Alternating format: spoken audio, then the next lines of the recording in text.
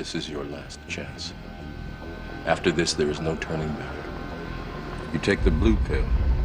The story ends. You wake up in your bed and believe whatever you want to believe. You take the red pill. You stay in Wonderland. And I show you how deep the rabbit hole goes. This is Monica Perez, your libertarian voice on News 95.5 and AM 750 WSB every Saturday from 3 to 6. And I am waking Atlanta up to the true threats to our liberty every week, looking at the stories that we are presented from official channels. And I'm telling you why. I'm telling you why, because the stories are important, but you're not getting the real story. So there have been reports on the Christchurch call. Which is the internet censorship protocol that most of the countries in the world have signed following the terror attack in New Zealand, where the official story says a white nationalist live streamed his attack on 2 mosques. It's a small place. Somebody from Christchurch called into my show when we originally went through that story, talking about how the official narrative just doesn't make sense. So I don't know what the real narrative is.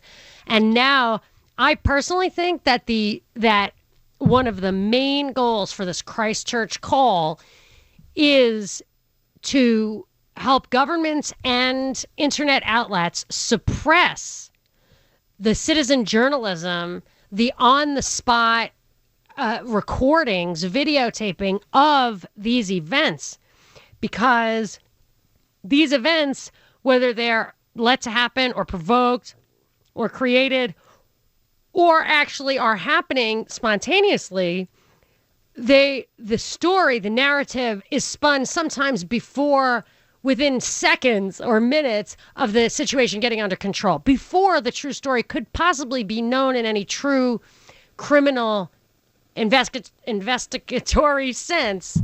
Yet there it is. And when you hear that, you know that they're spinning an official narrative. And when you see citizen journalism that adds details that don't fit with that, it undermines the message that they're trying to send, the narrative they're trying to send, because they always have this, in my opinion, a ready-made agenda, and events of the day plug into that. So I noticed this absolutely happened, like the Iron Curtain fell, especially on Google after Parkland in Florida. So since then, actually the other day I was looking up, it was pertinent to the Mueller thing. The Mueller report is about Russia trying to interfere in our elections.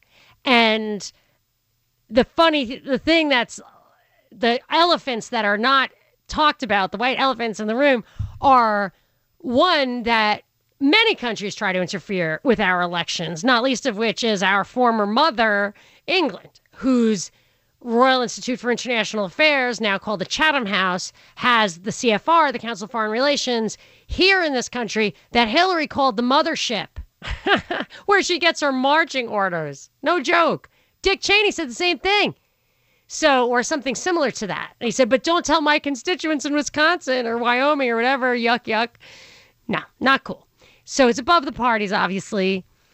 And we get those kind of outside interference, totally unconstitutional and illegal. And at the same time, much more egregiously, we interfere in the democratic elections and governments of other countries. So I was looking for the many, many pieces of evidence, from hidden audio on Victoria Nuland organizing a coup in Ukraine to a text that came out of last-minute diplomatic meetings with Morsi before he was overthrown by the military strongman al-Sisi. And one of his aides had texted to somebody else, texted out of the room, Mother America says we stop playing in 1 hour. And that was, Morsi was not going to capitulate to being a puppet of our shadow government there. And Susan Rice was the one who delivered the order, hey, you got an hour, and then it's over. And it was. So I knew that quote by heart. I had it in my WordPress account, which was purged. So I had to Google it. And I'm telling you, like 12 million responses or whatever, and it wasn't there. So I switched to DuckDuckGo, and it came up immediately, the first thing, because it was a quote that I remembered, word for word. So I could tell that Google was suppressing it on purpose. And then when you read this Christchurch call, it talks about how to do that, how to help people do that, how to help even small competitors do that. And I should just say, maybe they're suppressing, that's truth. That's not, that wasn't dangerous extremism or terrorism or anything. It was just a political truth. But when they talk about extremism and terror and all that stuff and suppressing it online, there is already a way to deal with this kind of thing. And that is, so these are radicalization, right? These aren't actually violent people in the act of violence where you could like find them and arrest them, because it's not happening in the physical world. But it is happening on a platform. And a platform, when there's, if there were competition among the platforms, some platforms could self-censor or have certain protocols. Some could have less, some could have more. If you have less and your users create violence through this in a way that you can be held responsible for, so you would be bankrupted out of business. Look at what was the one that went down, Gawker, just for publicizing a sex tape. So the process would be, somebody did something on your platform, you went to trial, proved that that person did it, proved that there were damages, proved that you were responsible, and then you are held accountable. Either the way Gawker was, which bankrupted them into oblivion, or, and this was actually a complete miscarriage of justice because he was set up and he did not have a fair trial, but Ross Ulbricht is serving a double life sentence plus 40 with no chance of parole in a maximum security prison for having a website that people supposedly were selling drugs on, and people supposedly died doing those drugs. But the two guys who said that, who arranged the evidence for that, a DA agent and a Secret Service agent, are both in jail for 6 years for malfeasance in their prosecution of the case against Ross Ulbricht, and Ross Ulbricht's jury was not allowed to know that. So that was not fair. But I'm telling you that the things are in place to punish you if you facilitate crimes. You do not need a global protocol for all the countries and all the internet providers around the world to go in and prioritize this stuff. And they talk about in some of the research I've done, I think maybe right in this document right here, they talk about how it's over and over again in here, how they take whatever search you're doing and they redirect it to something positive. They can redirect it. I'll tell you, I watch my son who has Down syndrome looking for My Little Pony and Disney stuff, and I'll watch it with him. We can watch YouTube on TV. Maybe everybody can, but it was like a revelation to me. So watch YouTube on TV, and there's like top 10 princesses, top 10 romances, top 10 songs of Disney. And then all of a sudden, it switches channels, and it says top 10 things that in Disney movies that are inappropriate for children. So then we're watching stuff I'm not going to say on the air in the same tone, same kind of thing. So Google found that stuff for this kid. It auto-played it. We were just watching it on TV, and these videos were just coming up. And sometimes my famous one, the one that was just like, what? He was watching SpongeBob, and it came up, why Squidward is suicidal. Or things like that. So they are redirecting, right? But if all this stuff is controlled like that, you've got to wonder why what the Defense Department in their mimetic warfare slideshow said, as far as attacking other cultures, they would enhance dysfunctional subcultures. That's what it seems like they're doing here. So I don't buy that they're doing this for our own good, blah, blah, blah. They're not. There are other ways to do it. They're doing it for some purpose. And the purpose is censorship for policies that we would not abide by if we were fully informed. And that's where I come out. So let's start. Binkley's great at this too, my producer. figuring out what's really going on with censorship, propaganda, information control generally. So, Binkley, you read this Christchurch call, right? Yeah. And this just fits right into what we were talking about before the break, about how they do this kind of thing before every war, not just World War I, if I'm not mistaken. Yeah, before any conflict, because the idea is that you have to have unity as a nation to engage in a war and support that war. Foreign policy-wise, anyway. They can keep you divided domestically, but there has to be unity against a common aggressor. As a matter of fact, you could connect those two and say if they foment domestic crisis, whether it's conflict or the Great Depression or whatever, and people start getting desperate. There's a book by Fritz, I forget his name, called The Politics of Cultural Despair, about Hitler's rise in Germany. And if you don't have cultural despair, you can sure gin it up. And that's what I've been looking at. And if you have that, it's not like from the Great Depression to the great inflation in Germany, that both of those led to a big war. Yeah. Made people unify behind it, right? Yeah. A way to do that, to gin that up, is to raise expectations that are impossible to meet. What do you mean? The idealism that we hear of some of these appeals that progressives are making. These expectations of everything is a right. You're supposed to be given everything. So you're expecting to get all of this stuff, whether it's equality, whether it's to get into a school that is not. It's not right. It's not a right. You have to go out and get it. So then they're all PO'd and are ready for war, or they want the war. Well, that gets them in a position where they're malleable to I'll propaganda. Tell you, if you have an unruly youth, sometimes more conservative elements in society or older or whatever, history has shown they think sending them off to war is a great way to grow them up a bit. Yeah, that's a great point. Yikes. Well, I think that's where we're headed with this thing. So let's. You said something about them redirecting users. I have that part right here. All right. Well, let's get to it after the break. Okay. This is Monica Perez. Monica Perez. Bring big drama show. Let's go. Let's do it. On News 95.5 and AM 750 WSB. All right. Let's talk about this. Censorship is coming. And maybe to war. Let's take some calls. 800 WSB Talk. You can tweet at me at Monica Perez Show. I'm going to John in Conyers. Hi, John. You're on with Monica. Hey, Monica. Love your show. Man, I got quite a story. Well, you've got like 1 minute. Go.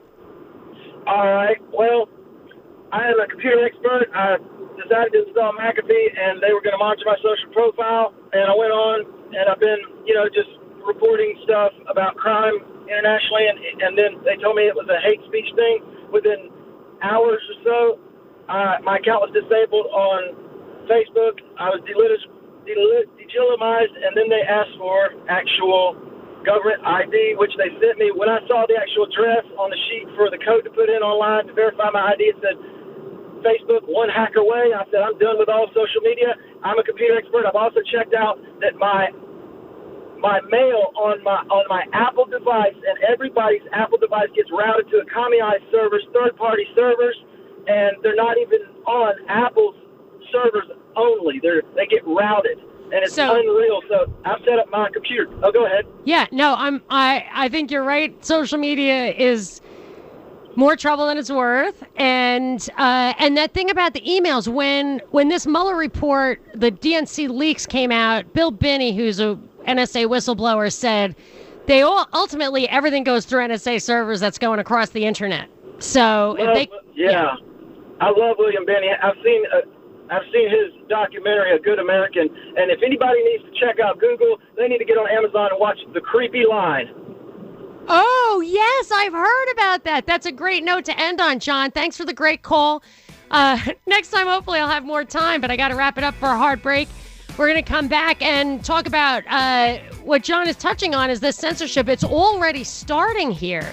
And we don't need to sign any protocol to get it done. Our big tech is doing it voluntarily. But let's get some structure around this and see what's coming down. 800 WSB Talk, or you can tweet at me at Monica Perez Show. Monica Perez. They think they control the galaxy. I disagree. On News 95.5 and AM 750 WSB. Waking Atlanta up to the true threats to your liberty every Saturday from 3 to 6.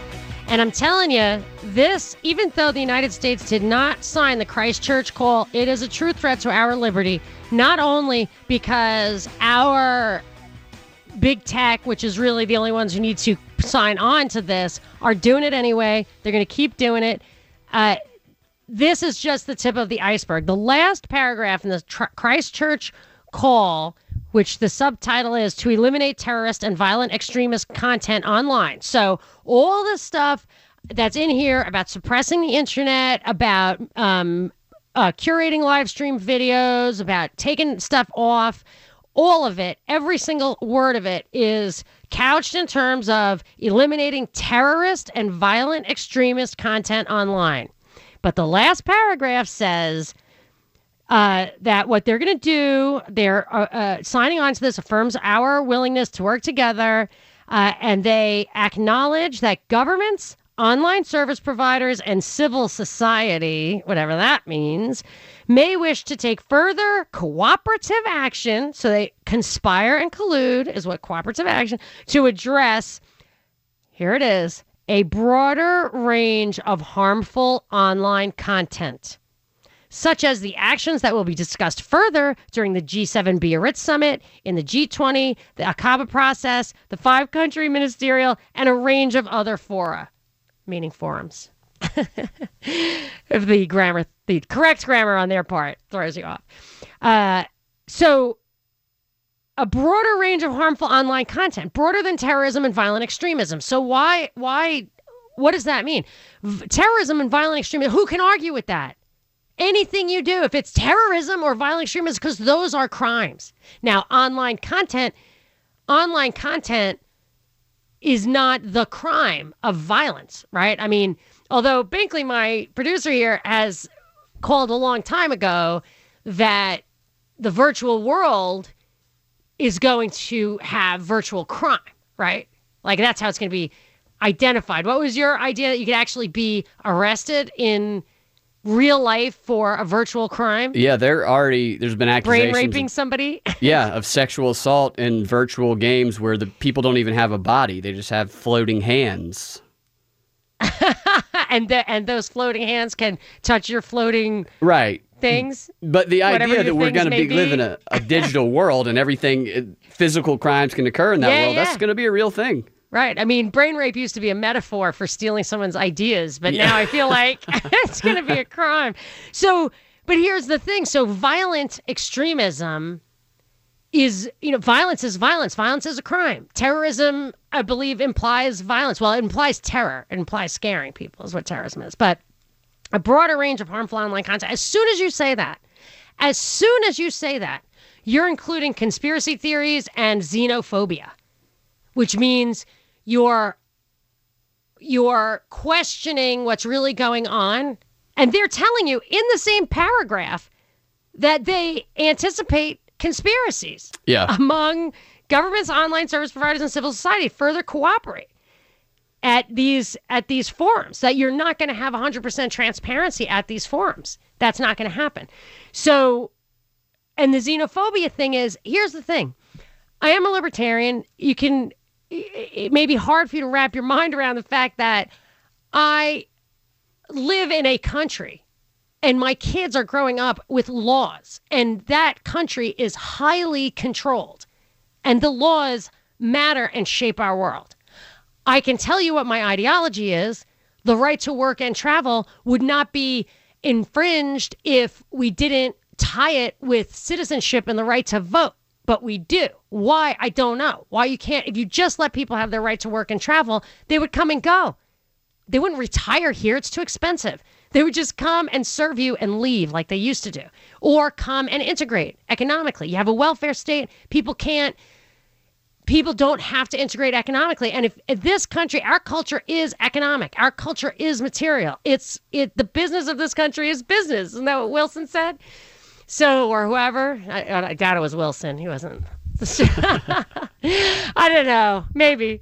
Anyway, my point is there are many, many ways to respect the right to work and travel in a free society. We don't have a free society.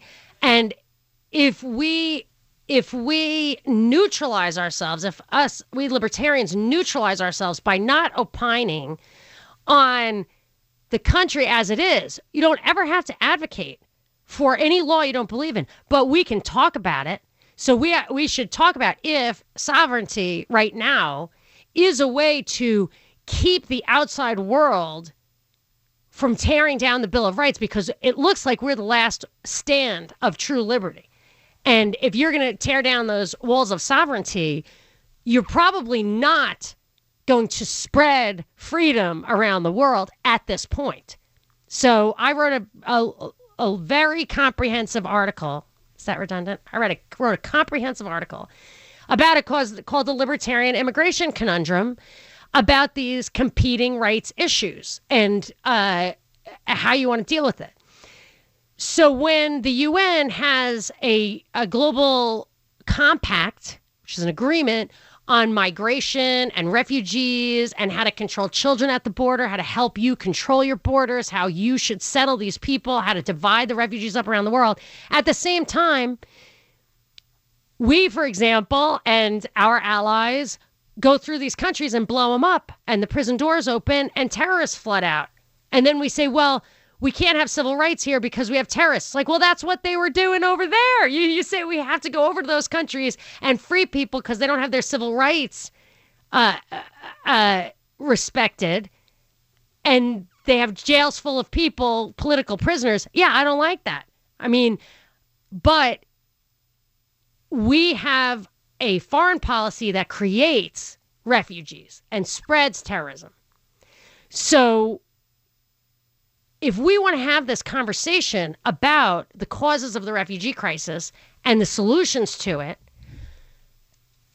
this UN protocol has in it some elements that talk about addressing domestic populations' xenophobia, rooting it out. And okay, if xenophobia is tantamount to racism or hate, I mean, that's a sin against the Holy Spirit. It's wrong. It's bad. I don't like it.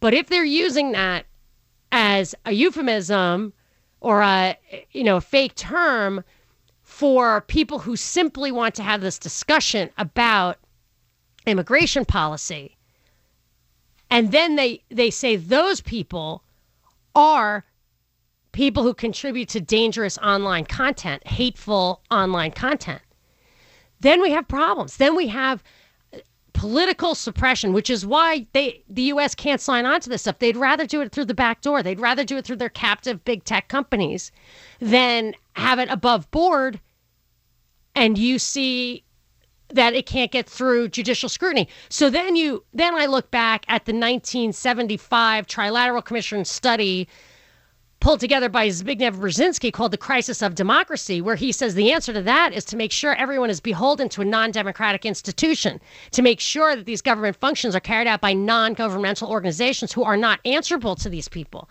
And today in the Wall Street Journal was an entire section called The Global Crisis of Democracy. And it was written by an advisor to the National Endowment for Democracy, which is long established as a government front operation for regime change, if I recall correctly. So when I read these things, I see there's another section in here. It says, okay, so now in the context of all that, there's a sentence in here that says one of the things we're going to do is develop processes allowing governments and online service providers to respond rapidly, effectively, and in a coordinated manner to the dissemination of terrorists or violent extremist content following a terrorist event. Okay. So following a terrorist event, after the horse is out of the barn, you want to stop any communication about that event. That struck me as weird that that's one of their priorities. And I realized, well, what if they're not telling us the truth about the events? What if it's what this guy is calling for and they don't want us to call him out on it? Rachel, I'm going to play these clips. This is Patrick Clausen in 2012. He's the director of research for the Washington Institute for Near East Policy, which has an influence. George W. Bush sang its praises. It's an influential and respected organization, powerful think tank. And this is what he's calling for. Let's hear, there are two clips. Let's hear clip one, the longer one first.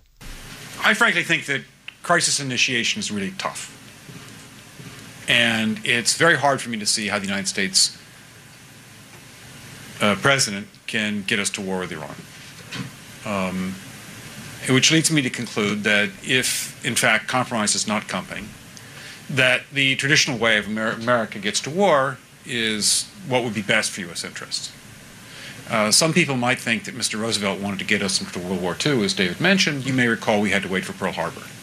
Some people might think Mr. Wilson wanted to get us into World War I. You may recall he had to wait for the Lusitania episode. Some people might think that Mr. Johnson wanted to send troops to Vietnam. You may recall he had to wait for the Gulf of Tonkin episode. We didn't go to war with Spain until until the Maine exploded. And may I point out that Mr. Lincoln did not feel he could call out the Federal Army until Fort Sumter was attacked, which is why he ordered the commander at Fort Sumter to do exactly that thing which the South Carolinians had said would cause an attack. So if, in fact, the Iranians aren't going to compromise, it would be best if somebody else started the war. And just in case you don't understand exactly what he means, let's hear clip two. We are in the game of using covert means against the Iranians. We could get nastier at that. So what I'm saying is, if that's the kind of thing they're cooking up, that wasn't that long ago. And there's a lot of other stuff too that kind of echoes that. But if that's the kind of thing they're cooking up, they don't want us looking at the Maine and saying the Gulf of Tonkin didn't really happen. Look into the Gulf of Tonkin if you don't know what that's about. They don't want you telling that story in real time, not only undermining their goals, but backfiring, on them. That's not what they want. So it's possible. There's a lot of problems with this Christchurch call, but it's possible that part of it is to make us less able to scrutinize their behavior. They already have the press, for the most part, in their pockets. And now they have to control all the other avenues of information. And I think that's what this is largely about. So there's so much more that we're going to tell you about. Binkley found one of the references I was looking for earlier. We'll get to that right after the break. 800 WSB Talk. You can tweet at me at Monica Perez Show. Monica Perez. Don't hate the player, hate the game, son. On News 95.5 and AM 750 WSB. Talking about the deeper meaning of what you're hearing in the news, and always good for that is caller Maurice. So I'm going to Maurice, and he usually is the only guy I know who goes deeper down the rabbit hole than I do. How are you? You're on the air, buddy. How are you doing? I'm doing great. The thing that I brought up is it seems askew to what you've been discussing, but it's not. And the reason I bring it up, because I'm an optimist and I think everything is changing. So let me lay out the conversation about this controversy. All right, it's a short segment, so you got 1 minute, Maurice. Choose wisely what you highlight. Kevin Annett has just been arrested at the Canadian border, which is a separate conversation, but he has led this tribunal, which if you don't know about it, you should look into it. And I've watched the testimony of different SRA victims, as they describe them. And they indict both the popes, Benedict. In fact, Annett maintains that Benedict stepped down because of what they did, because Spain validated his conjectures, which is that they were conducting basically pagan rituals with children and killing them. And is having this the guy who had that woman from Belgium on, where she's like crying for an hour, talking about how as a little kid they had her like in a human hunting party or something? I think that she might have been part of all this. There's a number of people that gave testimony. All right, I got to take a hard break. I'm going to let you hang on and give you 1 minute on the other side, but then I got to get through this. I'll talk to you in a sec. This is Monica Perez. For the ones who work hard to ensure their crew can always go the extra mile, and the ones who get in early so everyone can go home on time, there's Grainger, offering professional-grade supplies backed by product experts so you can quickly and easily find what you need. Plus, you can count on access to a committed team ready to go the extra mile for you. Call, click Grainger.com, or just stop by. Grainger, for the ones who get it done.